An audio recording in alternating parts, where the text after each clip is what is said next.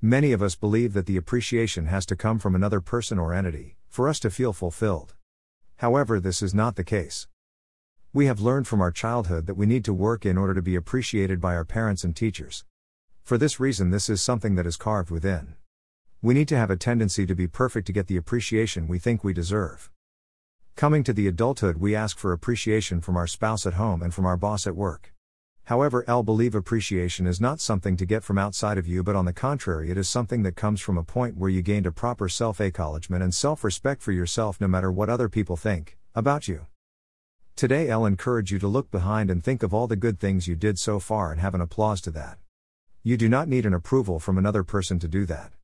The intention you put out to the world as an individual and the integrity pronounced accordingly is enough for this.